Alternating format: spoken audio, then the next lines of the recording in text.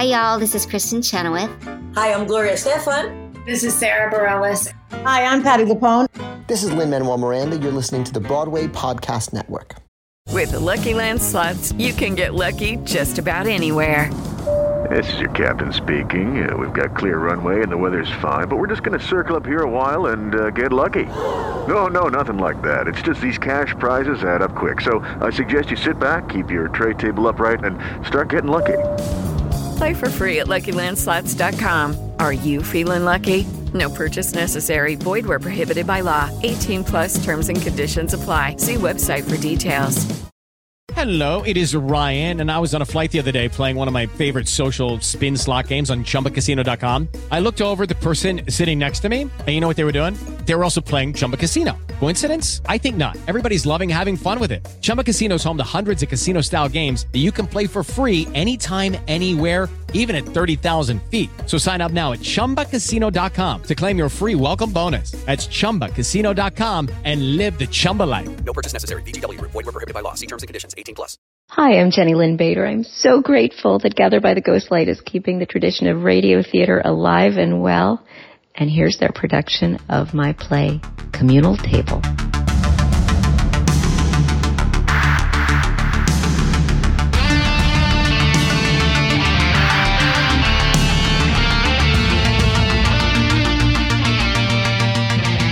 All right, welcome back to Gather by the Ghostlight, original stories for radio theater.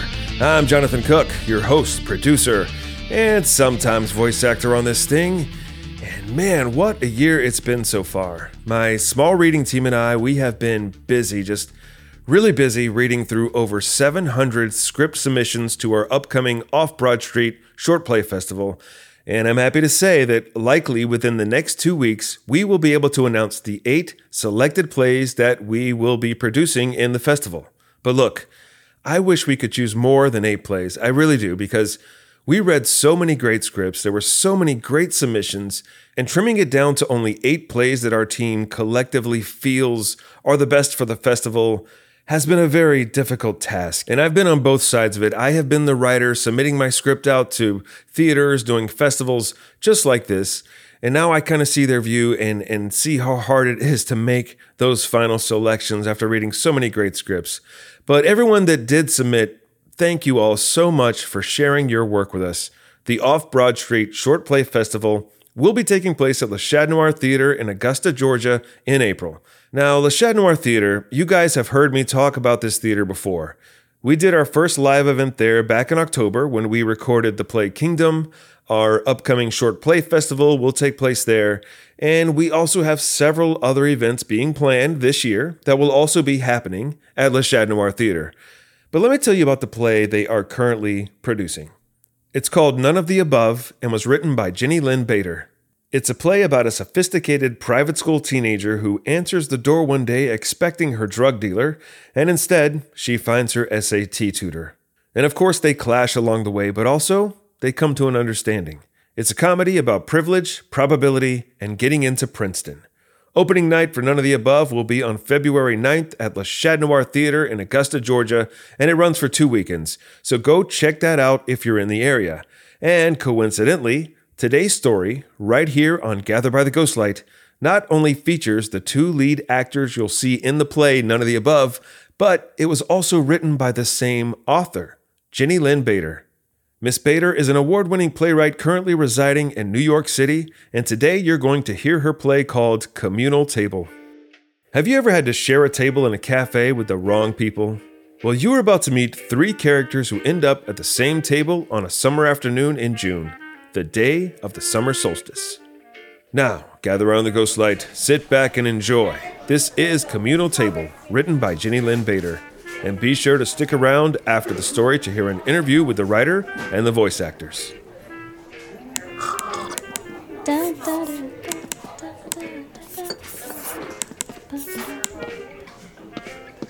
Unbelievable. When you ordered your drink, did they ask you any questions about it? No. Good. Are you okay? Oh yeah, fine. When this place first opened, They used to know my drink. Remember the days when you come into a cafe and they know your drink? Not that long ago.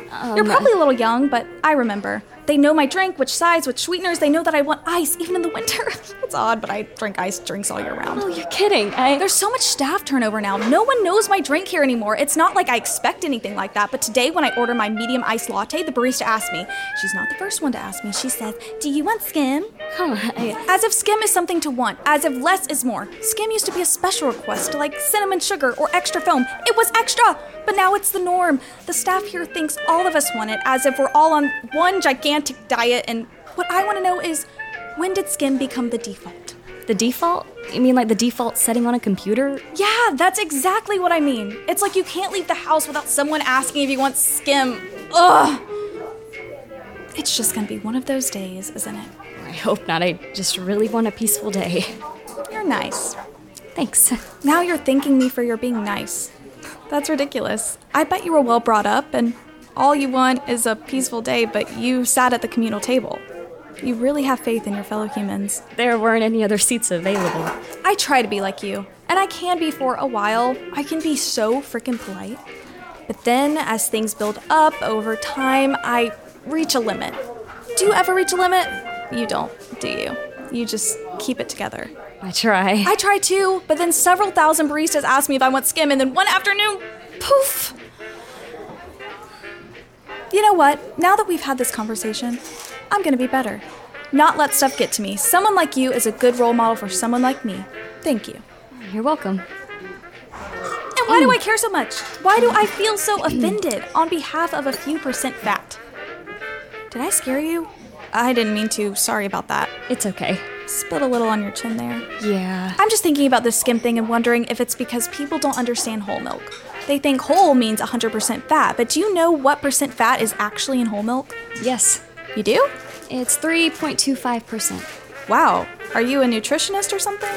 No, I just have a good head for numbers. Really? I was gonna say I heard it was between 3 and 4, but 3.25? You are good. Yeah, that's the figure for the mean percentage by weight. I don't even know where I read that. Numbers just stick with me. When I read them a couple of times, or once, unfortunately, when I read a number, I don't forget it. Why would that be unfortunate? A lot of numbers are depressing, so they make me sad. I guess even the great stuff has a downside. Wow, if numbers stuck with me like that, I'd be, I don't know, making lots of money on the stock market or something. I remember a number here and there, if it's important, but most numbers don't do that. Stick with me. Other things stick. I'm not an idiot. Ideas stick with me. Actually, some of them refuse to go away. I don't only mean ideas about milk fat, though little things like that can sometimes set me off. It's usually more ideas about the cosmos. The ideas that can really recalibrate your reality. Right, I'm sure. But don't even get me started on, I can't believe it's not butter. You know why? Because I can definitely believe it's not butter.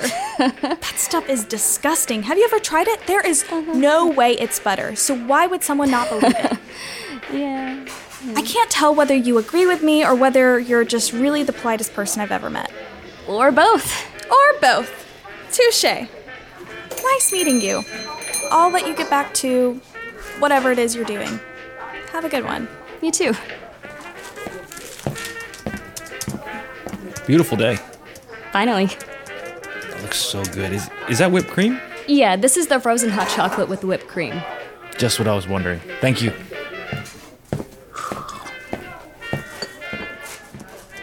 Hey, do you know him? Never seen him before in my life. You think he really can't identify whipped cream? He just wanted to know what I was having. What do you mean, Just, nothing. Yours looks so good. I got one too. Do you mind if I sit here? Go ahead, it's a communal table. Siri, will you text Ivar that we're confirmed for 4 o'clock tomorrow? I have multiple results for either. Cell number. Thanks. Sorry about that. If you don't do something when you remember, you forget. I know how it is. Is this your newspaper? It's hers. Mind if I look at the front section? Go ahead. Thanks. Can you believe 7-year-olds are being recruited as soldiers in Yemen? I know, it's awful. The United Nations estimated that 10,000 people were killed there in the last 2 years, but they were off by a factor of 6. It's actually 60,223. Are those figures in this article? No, I read it last week.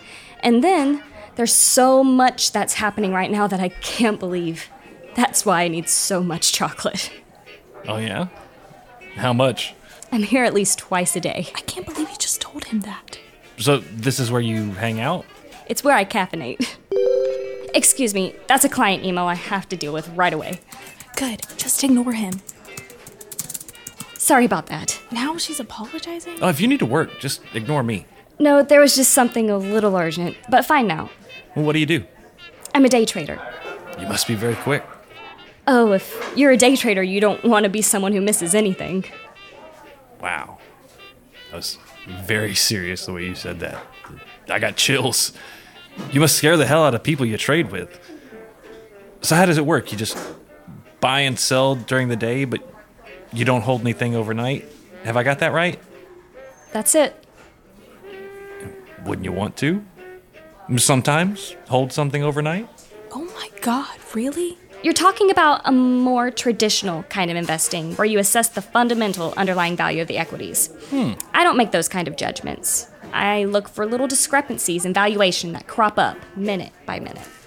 Wow. Your time must be so important to you. Sure it is, buddy. Of course. I savor every moment, don't you? Yeah, but the market's closed. This must be your calm time of day, right? Well, it's closed here, but Singapore opens in a few hours, so I just had to get back to them about that. But yes, there's a little lull in between, so chocolate. You know, chocolate's very good for you. It better be. I need a lot of it to function. Remember the famous story about how red wine was good for you on 60 Minutes? You know, 22 million households watched it, and red wine sales went up 44%. I think chocolate is going to be next. First they learn it's an antioxidant, then that it enhances mood. I feel like next there's going to be an official study on a news show. It's inevitable. So here's my idea for you. Giving it to you for free because I like you. You should invest in chocolate companies. Thanks, but I don't do that kind of long-term value investing. I'm a day trader. So you don't care about value? Of course I do. It's the most important thing there is. It's worthless. Value is much deeper, much more important. It's what you want to look for in a stable company, a stable government, a stable human being. But why wouldn't you invest in it? Because it's difficult to assess right away. It's not as predictable unless you're talking in the very long term. If you're looking for a way to increase your earnings every day, I find financial instruments are more reliable in the very short term. Excuse me. Singapore calling? Shh, one sec. Dude, take a hint. Oh, yes. Now, you might think that because I have these great ideas about the market that I'm an investor too, but... Oh, I can tell you're not. Real investors don't come up to me in cafes with ideas about places I should invest. Right. Oh, you think they filter the water here? You know, I've wondered that. Hope so. It wouldn't be very hard for them to put the water through one of those pitchers that removes all the particles. You can also do that under the sink. I have an attachment under my sink. You're kidding. I used to have a filter attachment outside of my faucet, but under the sink, I never heard of that. That's fascinating. Oh, give me a break. Is that the latest thing? I don't think so. My mom had one at least 10 years ago. Ugh, I can't take this. Where is my crossword puzzle? You enjoying the summer so far? Oh, yeah. June is my favorite month. Why is that? I don't know. I like everything about it. I get along well with my father, and there's Father's Day. I like weddings, and there are often weddings. You forgot Flag Day. Flag Day. That's cute. I would never forget about it. I like to celebrate that one. Really? And what I also love is today. Summer solstice. You know, the way the sun suddenly gets going, which gives us that summer solstice. Which is why, of course, it's the longest month. Oh, stop. It is not the longest month.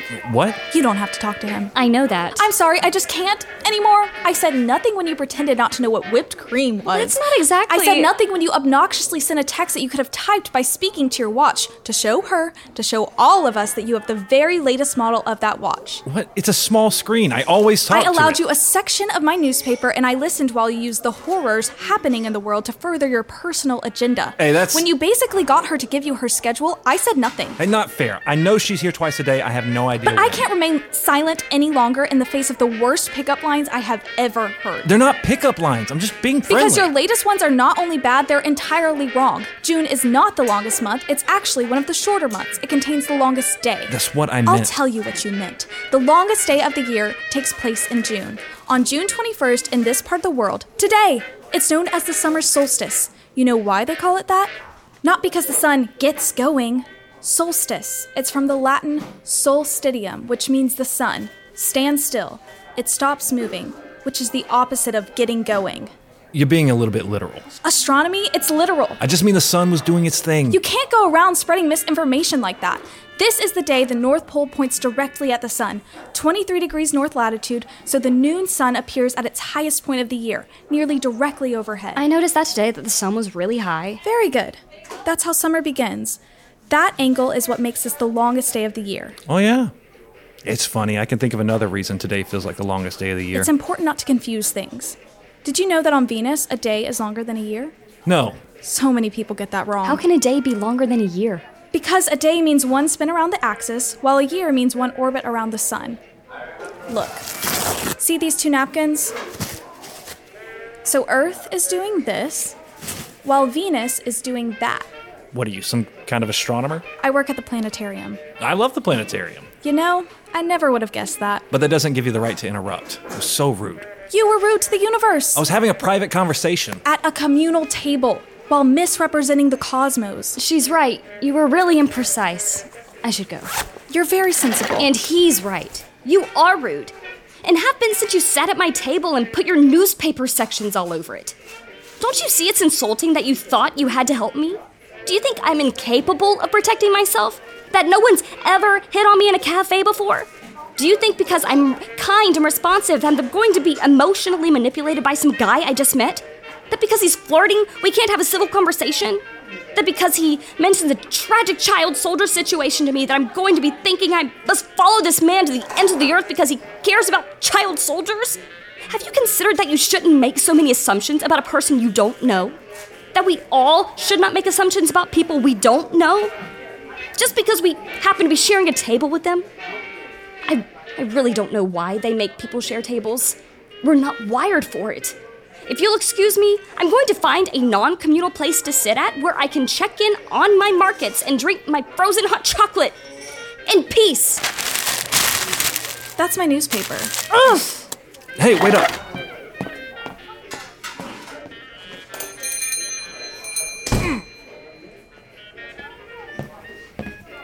She slammed the door on my nose. I hope you're happy. No, it's just funny. Maybe a little funny. Not what I was expecting. You were so harsh, I thought... Wait, what's your name? Minna. Minna. Nice name. I'm Gary. I thought, I should bring this woman Minna around with me. Then when I try to meet a woman, Minna can yell at me at just the right moment. Then the woman will have to come to my defense and take me into her arms. Not you, the woman, I mean. As if I'm not a woman? No, of course you are. I'm just imagining a theoretical woman who's open to meeting people. Right. And then you could become my wing woman. I couldn't do that, because I'd have to listen to you say those same lines all the time. I would never repeat lines. Really? Those were made up specifically for her? Of course. I mean, if a line was really good, like solstitium, wow. Thanks for that one. I'm gonna have to keep that one for a rainy day. Or rather, a really sunny day. Guess I can only use that one on June 21st. Maybe next year. Oh, Jesus. I gave you a line. I'm gonna be sick. Why? I'm not that bad. She was very happy talking to me. I said what I thought she would like, and she did. Till you came along. So how do you customize these? I mean, what would you say to me rather than to her? You? I would never try to pick you up. You're a very hostile person. Good. But I'd love you to tell me more about the universe. Oh, no, no, and no. No, really. Of everything that's happened this afternoon, that was the most interesting part. When you explained the universe in a way that I'd never understood it. It was fascinating. Fascinating? Where have I heard that before? Oh, it must have been where you were talking about the under-the-sink water filter. Tell me, is the universe more fascinating than the under-sink water filter? A lot more fascinating. Though they're similar. The universe is similar to an under-sink water filter in the same sense that they're both bullshit. No, it's because the hidden element, the parts you can't see, are the parts we most need to understand. We're all wearing blinders, aren't we? All not seeing that all we can see is the Earth way of thinking, stuck with the mindset of one particular planet. We live in a universe, but we know only one world of it. When you were doing the demonstration with the crumpled up napkins, I thought, we take so much for granted. We think it's so obvious a day is shorter than a year. We think of that, the default. You mean like the default setting of a computer? Yes, that's what I mean. But then there's this other planet where a year can last longer than a day, completely challenging the way we think about time. Yes. Now, don't get me wrong. I don't usually like to have a default setting changed. Oh, me neither. Like how taxis used to be default quiet, but now they can't be because taxi TV is too loud. Who decided the TV should be turned on when you go in? And remember the time before carbs were evil? Getting a basket of rolls in a restaurant was the default. But now you have to ask for rolls. Sometimes for each roll, one at a time. Yeah, you can't even assume bread anymore. I miss not having to ask for water, too. Don't get me wrong, a water shortage is a terrible thing, and people who don't like water shouldn't get it automatically, but those of us who do drink it, what a pleasure it was receiving a simple glass of water when we walked in, as if the restaurant knew us and understood us. Yes, but with default beverages, the one that really gets to me is skim. Oh my God, yes. When did skim become the default? I know! Why, when you order a cappuccino, do they ask if you want skim? Don't you think I would have mentioned that up front? Right? So, yeah, I like most of the defaults we have. I get disoriented when they keep changing. But then there are others I wish would change. Oh, me too! The organ donation box on the driver's license, if it were just automatically checked, if the checkbox were the default, and you would have to uncheck it if you didn't want to donate. Think of how many lives would be saved. Then thinking about time. Time is so important to think about. Yes, and we divided it up in such a specific way. We set the clocks back, we set them forward, we have favorite months. We come in here between 4 and 5. Yeah, we decide to make up our own hours or waste time or divide it up into little pieces like the day trader we were just talking to. And she has a job where she has to decide whether to buy or sell every second. We spend our whole lives in relationship to time, and we don't realize how planet-specific that is. How could we? Most people don't even look at other planets and what might be going on there. Just thinking about a planet where a day is longer than a year makes you question all of your assumptions. Makes you think about the height of the sun and the tilt of the earth in relation to your day, in relation to all of your days. I want that context, that bigger conversation. You're talking about the grand scheme. Sure, I'm very fond of all the little conversations we have in passing. I love water filtration, and number crunching, and chocolate. There are so many good conversations to be had. But they all pale in comparison to the deepest conversation and the grand scheme of the universe. Because it's vast and humbling in its scope, puts everything in perspective. Do you think the people on other planets are amazed by how time works on Earth? If there's intelligent life out there, of course they're having this conversation. They'd have to be. Thinking about how the angles of light and air, the relationship of planetary systems to one another impacts your own reality. It's the key conversation. It changes the way we have all the other conversations. I hate to say it, but I agree with you. It's why I had to interrupt. Your mischaracterization of the solstice was... a violation of that. Of course it was. I shouldn't have interrupted, but I'm glad you see my point. Nice talking to you. So, can you explain again how Venus works? You really want to know how Venus works? I'm getting the basic gist, but I'd like to understand it better. You mean explain again with a crumpled up napkin? Actually, I own a dog, so I happen to have a rubber ball. To play fetch with? On most days. He likes fetch, and on most days after our evening walks, we play fetch with this ball. But today, the longest day of the year, when the sun comes to a complete standstill at a 23.5 degree angle, this can be a planet. That was Communal Table, written by Jenny Lynn Bader. It was performed by Elizabeth D. Moore as Allie, Shelby Lauren Smith as Minna, and Mickey Lay as Gary.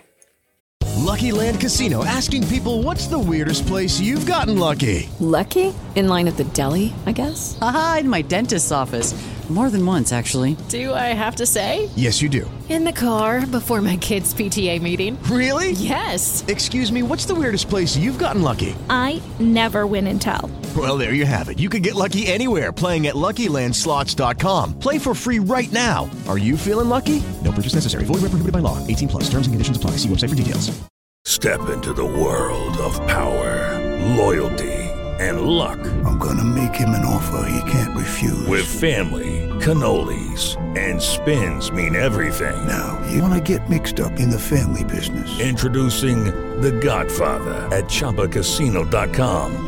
Test your luck in the shadowy world of The Godfather slot. Someday, I will call upon you to do a service for me. Play The Godfather, now at ChumbaCasino.com. Welcome to the family. No purchase necessary. VGW Group. Void where prohibited by law. 18 plus. Terms and conditions apply. With me now is the writer of the story you just heard. She's a playwright living in New York. She's a Harvard graduate with plays that have been published by Dramatist Play Service, Smith & Krause, Applause, Vintage, among others. She's also served as a frequent contributor to the Weekend Review for the New York Times. Ladies and gentlemen, this is Jenny Lynn Bader. How are you? Doing very well. How are you? Doing good. And also with us are two actors that everyone just heard their voices in your play Communal Table. We have Mickey Lay, who played Gary, and Shelby Lauren Smith, who played Minna. How's it going, guys? Hi, good. Thanks for joining us. So, Jenny Lynn, you have a very impressive resume and a background, and I know my intro didn't even scratch the surface of all your accomplishments. Could you, in your own words, give us a little background of how you got into theater, how you got into writing, just a little bit of everything about you, your synopsis, let's say that. Oh boy, synopses, take me longer to write than plays, especially if they're really short. So I don't know if you want me to do that, but basically I actually started out right after college. I was directing a little bit, and I was sort of looking for a play to direct that I couldn't find. And I was also doing a lot of other jobs where I was, freelancing for magazines, and I was writing a humor book, and I was writing somebody's newsletter, and I was play reading at a theater. And one day I looked at everything I was doing and said, what's wrong with this picture? You write everything but plays, you read nothing but plays, and you're looking for a play to direct and can't find it. Maybe you should write a play. So that's how I kind of wrote my first play, and things kind of snowballed from there. Okay. And how old were you when you wrote your first play? Was it high school, college, or were you older? Well, my very first play was written in high school. It was at a summer camp, and I was a theater junior counselor, and I wrote a play and directed it there at Bucks Rock Creative and Performing Arts Camp. And the junior counselors are supposed to assistant direct the main stage plays. We were not necessarily supposed to be writing our own plays. Sometimes the junior counselor would direct. Usually they would direct one play, but they wouldn't usually also write it. So we kind of went rogue and did that for a couple of years. So I did have some experience writing plays in both high school and college, but professionally afterward. And since then, you've written a ton of plays. You've written full-length plays, short plays. And we have something really cool going on in town right now. Le Chat Noir Theater here in Augusta, Georgia. They are currently in rehearsals for your full-length play, None of the Above. Oh, wow. And look, someone had brought the acting edition. Thank you. Yeah, coincidentally, the two actors with us right now are the ones performing on stage. So not only did the audience hear them voice act in your play Communal Table, but if you want to come see the play in Augusta, Georgia, and it opens in mid-February, these two actors are going to be the ones on stage performing in None of the Above. And I just thought that was really cool to kind of pull them in for this audio play performance as well. They are getting the full experience of doing my work.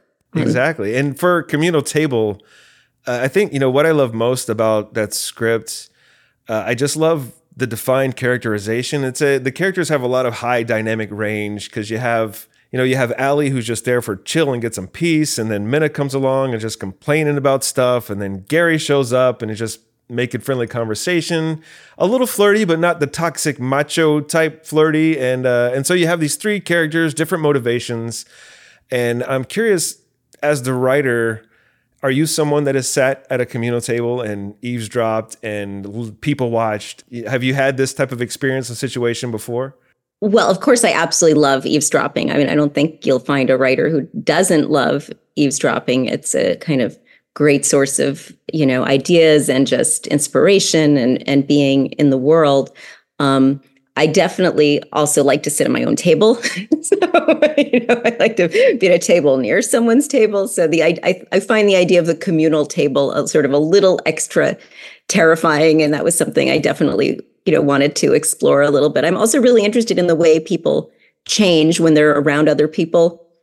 And, I feel like, there's a whole history of, the idea of trait psychology that, characters have certain fixed traits and we behave according to those traits. And then there was a psychologist, Walter Mischel, who came along and said, actually, people behave differently, not based on fixed traits, but sort of more based on situations and circumstances and things that surround them. And I think that's just, it's not for everybody. I mean, I think that some people are really much more fixed and some people are much more mutable and changeable when they're with other people. And some people really are less likely to let, others transform their personality, and others are very transformative and change from person to person. So, but meanwhile, playwriting hasn't always caught up with that, so I feel like when I'm watching theater, I'm often watching sort of people with fixed traits behaving a certain way. And I'm interested in creating theater where people are, sometimes fixed, but sometimes they really get affected, and they, if they're flirting, they talk a little bit differently, and if they're eavesdropping, they're acting a little bit differently, and how all of these people sort of have to cope with each other. Why can't we all just get along? Because apparently, a lot of the time people can't. But all these questions were just kind of bubbling over for me in this play. Yeah, and then I love the little twist at the end where the two characters that you didn't think would really connect, at the end they kind of do connect, and that was a nice little touch at the end. So since we have the actors here that perform these characters, so Mickey, let's get your when I sent you this script and I told you about this other play that this author wrote that you're performing in None of the Above. When you read this script, what were your thoughts on it and your preparation for this? Or any character notes that you made along the way when prepping for recording day? Well, one of the things I read, because I'd already read None of the Above prior to reading this in prep for the show, but it was interesting to me, and Ms. Bader, this might be something that I'm just not steeped well enough in scripts for, but it's interesting to me. I find that outside of the musical theater space, you don't really see a lot of the rom-com genre. Unless it's, attached to some big fluffy musical. So it's interesting to see a nice kind of even-headed rom-com in just kind of a straight play. As far as characters on Communal Table, I will say that when I first read him, though, I was like, this guy just oozes toxic positivity. I hate it. So for Shelby, you were Minna, complaining about skim milk and all the other things she complains about. what was your thoughts on the script when you first read it, and how you prepared for that character coming in to record? Yeah. Well, one of the things I thought was there's a very you have this style of writing that's really, really cool and very true to just human nature, which I really love. The second thought I had was, oh my gosh, she's so different from Jamie, who I'm playing in None of the Above. I was have to switch character gears because we're in full reign of the show right now. But yeah, it just kind of changing it a little bit, but still having that bite that she has. Right. And a fun little fact, we actually have a cameo by the writer. She plays the voice of Siri on the phone when you talk to your watch. So you will. How cool. I was very appreciative to be cast in the role of Siri. It turned out great. I loved it. So None of the Above, kind of interested in the history of this play. because it premiered in New York City at the New Ohio Theater, 2003. Yes, and Allison Pill was in it. Yes, I did. I read that. That's awesome. That was before many people even knew who she was at the time, I believe, right? Yeah, it was her first play in New York. Awesome. That is great. So from 2003, and it got published in 2009, what kind of traction did it have? Well, that's a really interesting question. It actually had a second production in New York in 2007 that Halle Pfeiffer was in. So it had this amazing production in 2003, and actually Dramatist Play Service did cover it. There was somebody from Dramatist Play Service there. And I think maybe two people from Dramatist Play Service there, but I didn't really, I don't think the play was officially submitted to them yet at that point. And then the play was done. It was done again. And then and I think they also came to see that one. And then at a certain point, I started to say, well, at what point do we follow up with Dramatist Play Service? It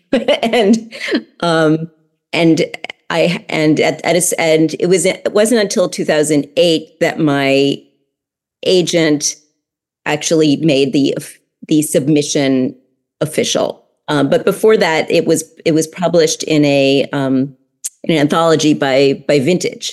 So it was a little bit out in the world, and then the acting edition didn't happen till a little bit later. So the final version of that people are seeing performed today, is that the same as it was in 2003, or has it evolved any for the times or anything? Well, it's funny because I actually, when it was published in 2005 or 4 by Vintage, that was the original scoring system it was 1600.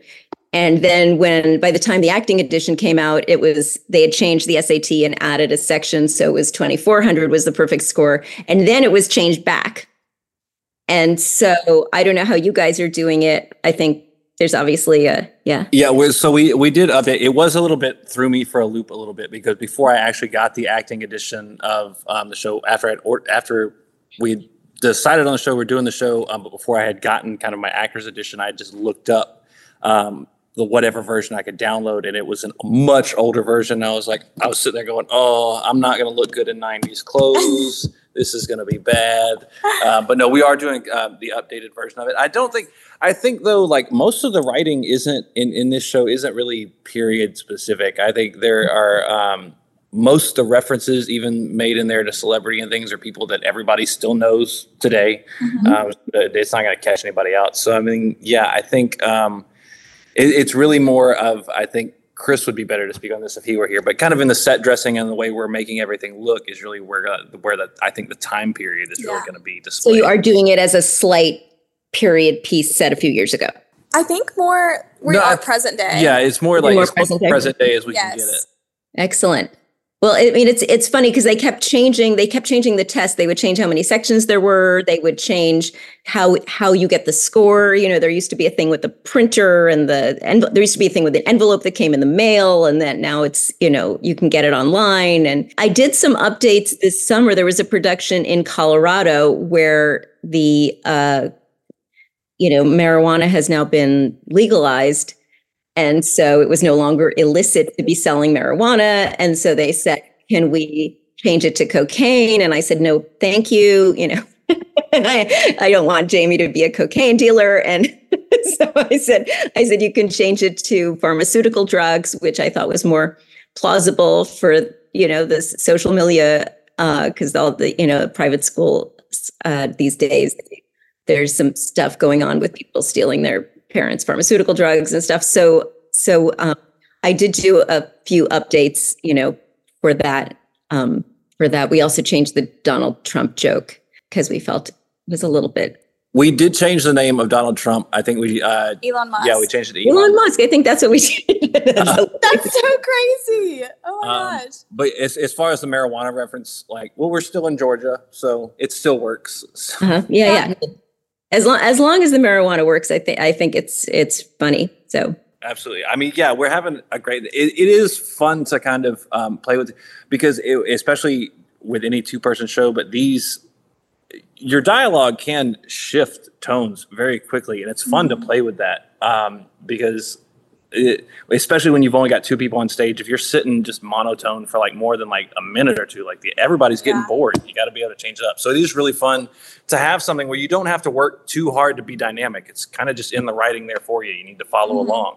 I think one of the questions I had, because it's really interesting when you start looking into situations of addiction, kind of in the cliches, you always start seeing hardcore substance addiction. So I guess what was the impetus for you to take an addiction like gambling? Because at least on my end, like I see Clark as somebody who like he very vocally like he has a issue that he's found himself in because of his gambling problem, but he also is kind of gambling on Shelby a little bit as much as he says or Jamie as much as she says she's not. So I guess what was the impetus? Because I think kind of the go-to or what you see a lot when people are really trying to kind of depict that kind of dark past as more of a hard substance abuse or something like that. Right.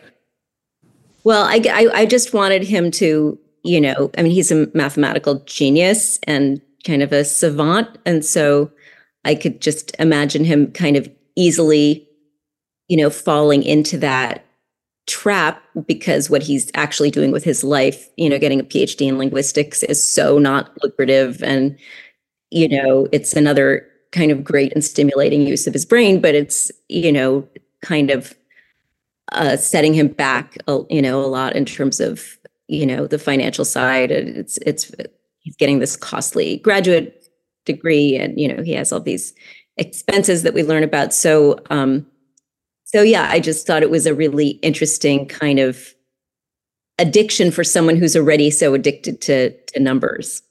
No, it's interesting to think because it made me think about different things. Like even at one point, I know we start doing like with the index cards, going over things, and when we originally started talking about it, I was like, all right, well, I'll go get some playing cards and I'll learn some tricks. And I was like, wait, no, I wouldn't do it with playing cards. I'd do it with index cards because she later has a thing where like I won't even touch the playing cards, so she has to convince me to do it. So like it raises some interesting questions when you start thinking about just the little idiosyncrasies in their communication of what they're doing when they're going through all this. Mm-hmm.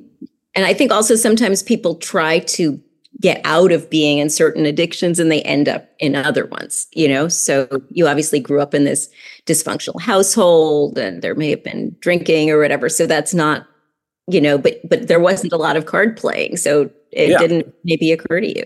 Have you ever gotten backlash for the age difference between Jamie and Clark of the 17 and graduate school? Well, that's why I actually wrote in the published version that he should be, 20 or 21. I mean, obviously, what I kind of wanted to do was have a situation where everything was forbidden, and then all of the forbidden things kind of one by one go away. And, the age difference is really big, but then she graduates and then it's really only a 3 or 4 year age difference. And he's her teacher, but then at the end, he's not her teacher, and, all of the, and she's so kind of, I mean, I don't tell you guys how to do the play, but, the dynamic between them, changes over time, and it becomes a much more, equal dynamic. But yes, I have definitely had backlash where it was cast with somebody who looked 12, and like not in a production, but in a reading, someone, they said to me, do you want this girl who looks really young or do you want this older girl? And it was like very clear to me in, retrospect that I not having met either girl, like I totally picked wrong because I picked the one who looked much younger. And then she looked so young that people were like, oh my God, it's whatever. But that's not, I'm not trying to be, scandalous and, talk about I think it should be a kind of fun romantic comedy. And that's actually not how I began writing the play. I didn't think it was a romantic comedy and I didn't think they were going to get together. Well, no, I think even the romantic side of it, it's very subtle. And I think just in kind of the way that you play it, now we're kind of doing it and we're obviously playing into the romantic comedy side of it. But I think if we weren't leaning into that, there are possibilities where you could just make it very slight, we were actually discussing it. We were like, we've got to do this enough to show it. Otherwise, we're going to reach the end of the play and people are going to go, what? Yeah. There's a romance. What's going on? Because it is so subtly done. Like if you just kind of skimp over it, you can miss it entirely. Right. Yeah, the stuff we're adding that's making it romantic, like we're making like little moments in there. Yeah, it's making it so, because without it would be like, okay, they could be friends, you know, like they're besties. There's obviously a lot of camaraderie there, and as they go through, they're building this rapport and they're getting to know each other and kind of firing back on one another. But you really, we've been trying to build like the cutesy little moments in there to kind of show like, oh, there is some kind of feeling there. These aren't just people who like have grown a mentorship or anything. But I think it's nice too to not also like hammer things like that over an audience's head. Yeah. You know, to really let them start picking up on those little cues, because subtleties. It's fun to be able to play with those things rather than just having to I don't know, speak everything out.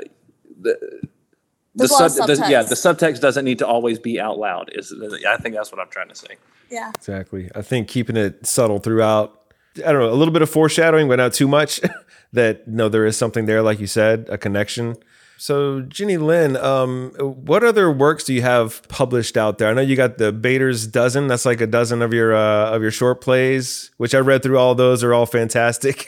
Oh my gosh, thank you. Well, you are obviously very knowledgeable about short plays, so that's very meaningful. I have another full length that's published by Next Stage Press, and it's called In Flight, and it's a comedy in verse. It's written it's also a romantic comedy, and it's in rhymed couplets. So, but it's the first verse play set at the offices of an in-flight airline magazine. So also a little bit retro and fun. So I have a recent play that I co-authored with my friend Martine Sainville called Strange Happenings at the School Library. And it's about a librarian who moves into a library during COVID and what happens there. And it is sort of can be done with a very, very large cast or a very small cast, depending. And that's also published by Next Stage Press. And then I have about 20 short plays that are published sort of in the world. Bader's Dozen is just something that's on New Play Exchange. And I just put it together for a friend of mine who wanted to read all of my most kind of simply producible plays. And the ones, they were doing something in a cabaret space, and they wanted to know, what plays of yours can I do that I don't really need a lot of set pieces, and I don't need this and I don't need that. And I have some cycles. I have some short play cycles, but I didn't have any kind of group of plays that was like that. So I have a cycle that's been done a few times called Out of Mind, 6 short plays with some of the people missing, and that's all about invisible characters. And I have another cycle that's called The Age of Trump, that's all kind of plays about politics. And I've had a cycle called Emotionally Correct. That's 3 short plays that are sort of, connected by that theme. Are you working on anything right now? Do you have any ideas? Are you more of like an outline person, or do you just like dive into writing without outlining anything and just hope the characters? I am not an outline person. Okay. I mean, man, I wish I were an outline person. I've occasionally I know the ending, but often I'm figuring it out. And that's actually kind of an advantage if you write a romantic comedy, because then you have, you can be as surprised as the audience is by what happens. I have some historical plays. I have a historical drama that was premiered this summer called Petticoat Government, about Edith Wilson, the woman who ran the White House. And the fun of historical plays is that you do know what's going to happen because it's already happened. I have a play about the arrest of Hannah Arendt in 1933 Berlin that was done a couple of years ago. It was going pre-pandemic, and now it's going to be done in New York next fall. And that's something that I'm working on now. And I have a play called Tree Confessions, which is an audio piece, and it was recorded by the wonderful Broadway actress Kathleen Chalfant. And it's a play that's self-scheduled that you can listen to anywhere, where a tree basically starts talking to you. So it's a monologue from the point of view of a tree. And that play has been translated into Spanish. It's being done in Argentina next week in a botanical garden. It's just been translated into Italian. And I wrote it for a site-specific company called This Is Not a Theater Company, where they do sort of plays in unexpected places. But sometimes they'll do it in a physical place, and sometimes they'll say, look, you can do this at home. So you can do this in your own backyard by your own tree. And that's kind of fun, the advent of self-scheduled theater. But, it's also really fun to be with people in a room. But other than None of the Above going on here in Augusta, Georgia, what else do you have coming up that people can go check out and see your work? Well, I have a few different things coming up in Argentina, if anyone's in Argentina. And I have coming to Off-Broadway this play, Mrs. Stern Wanders the Prussian State Library. I may be shortening the title by the time it comes to Off-Broadway in the fall, because when people were calling the box office New Jersey, they couldn't always remember the whole title. So I understood this is a problem, but it's a play about the arrest of the great thinker Hannah Arendt in 1933 Berlin, and it's inspired by a few lines in an interview that she once gave, where she talked about coming in and being accused of collecting horror propaganda, which, anti-Semitic cartoons, which would have been a capital crime at that time. She would have been possibly executed. And she said, I was arrested by a young man with an open face, kind young man with an open face. It was his first week in this new job. He had just been promoted from the criminal police to the political police. He didn't really know what to do with me. And I told him a tall story, and I made friends with him. And so we don't know what the tall story was, but I have decided to figure that out. I like it. That's a cool concept. I like it. It's a kind of an incredible setup, because here is the guy who is, it's his first week. Can you imagine your first week in a new job? You've never done a political interrogation, only, violent criminals and stuff. And here's this young woman. She happens to be the greatest thinker of the 20th century, and you have to interrogate her, and here she is trying to figure out, do I befriend this person? Do I trust this person? And then there's a third character I also brought in who is kind of mentioned later in the interview, because she mentions that the Zionists send a lawyer to defend her, and then I thought to myself, well, wouldn't that be terrible if you had just convinced your interrogator you weren't working for the Zionists? And then they send you a lawyer who shows up. So things could get really complicated there. So it is a 3-character play inspired by real events. And then I'm writing something for the launch in May of a new sculpture in Lexington, Massachusetts, where the sort of American Revolution is memorialized, on where the first battle was, but they've so far only had statues of men. And there's this sculpture of all these women, some of whom were involved in the revolution or in other things in American history. And that sculpture is going to have some things to say soon. So that's in progress for the spring. And then I have some stuff online that people can check out. Nice. And speaking of online, so where is the best place for people to find you and stalk you and all that stuff, to follow up and see what you're up to? Oh, well, they can stalk me on LinkedIn, on my website, JennyLynnBader.com, on Twitter, X. Yeah, I'm not much of an Instagrammer. I mean, I really should be, because everybody's on it, but I'm more into words than pictures. What can I say? All right. Well, Shelby and Mickey, thank you for joining us and sharing your thoughts and your words and your voices. Always great to have you. Thank you, boss. Have a good one. And everyone out there listening, Augusta, Georgia, come see None of the Above. It opens February 9th at Le Chat Noir Theater. Come check it out. Great script, great actors, awesome director behind it. Jenny Lynn, keep creating, keep writing, and doing all that cool stuff you do. And it was great meeting you. And I really hope that we can collaborate again in the future.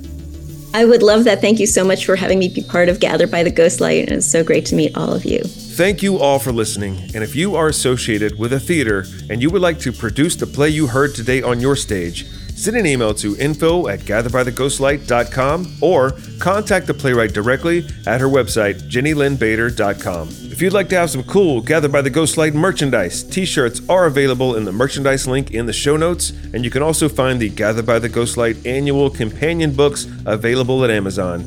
Intro and outro music, as always, is provided by artist JK47. And if you enjoy this podcast, maybe you're a longtime listener, or maybe this is the first episode you've ever heard, let us know. Please leave us a rating or a review in all the places that you can, and be sure to follow Gathered by the Ghostlight on social media to stay up to date on new episodes. I'm Jonathan Cook, and as always, stay safe, and I'll see you next time we Gather by the Ghostlight.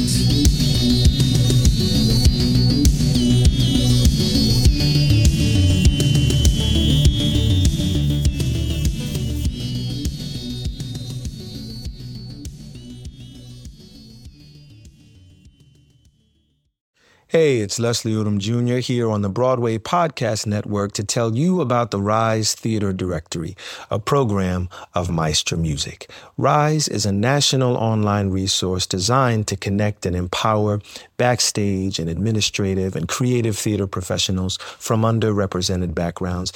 If you work or aspire to work in the theater community, this can help you find your next project. And if you hire theater professionals, search the Rise Theater Directory to find your next team. Create your profile now and get more information by visiting risetheater.org. That's theater with an RERISETHEATRE.org, because only together we rise. It is Ryan here, and I have a question for you. What do you do when you win? Like, are you a fist pumper, a woohooer, a hand clapper, a high fiver? I kind of like the high five, but if you want to hone in on those winning moves, check out Chumba Casino. At ChumbaCasino.com, choose from hundreds of social casino-style games for your chance to redeem serious cash prizes. There are new game releases weekly, plus free daily bonuses. So don't wait. Start having the most fun ever at ChumbaCasino.com. No purchase necessary. VGW Group. Void where prohibited by law. See terms and conditions. 18+.